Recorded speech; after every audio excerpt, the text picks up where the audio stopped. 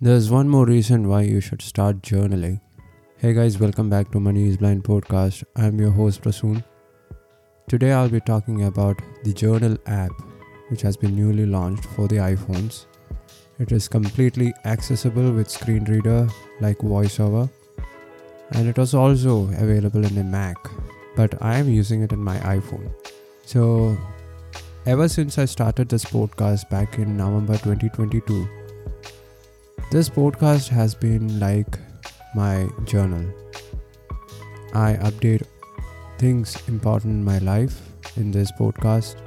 I talk about entrepreneurship for blind and visually impaired persons and why they should start building new businesses instead of doing ordinary jobs and chasing jobs, living from paycheck to paycheck, because once you become an entrepreneur, your life completely changes. You have to learn new skills, you have to study new things, you have to do market research, you try to prioritize the customers, and that's when your life changes.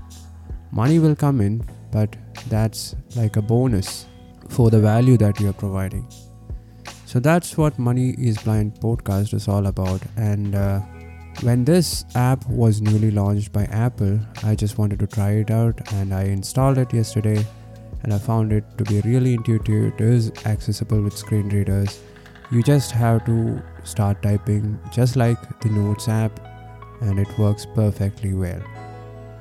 So why you need to start journaling? I have talked extensively on this topic. You can scroll up and find all the episodes in this podcast as well, or you can visit moneyisblind.com to find all the episodes that I have published as a blog post in there.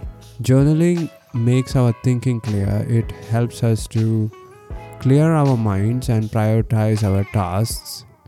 It helps us to be focused and highly productive. I think it is really helpful. It is even proven in many psychological studies, and I know many psychologists who do this every day. So for the last 1 year and 3 months, I've been journaling in the form of podcast, but I'm planning to start writing again. It's not as intuitive as typing on a keyboard or writing on the paper with a pen. I prefer typing on a keyboard because it gives me the pleasure of doing something. But when I'm using the journal app in the iPhone, I'm mostly voice dictating. I just have to press on the microphone button and then I keep on dictating, and it is similar to what I'm doing right now, recording this podcast episode. So I'm not sure whether I'll be able to continue it, but if you are planning to start journaling, you should definitely try it out if you have an iPhone. I've been using Evernote, the app, for many years. I have many journals in there.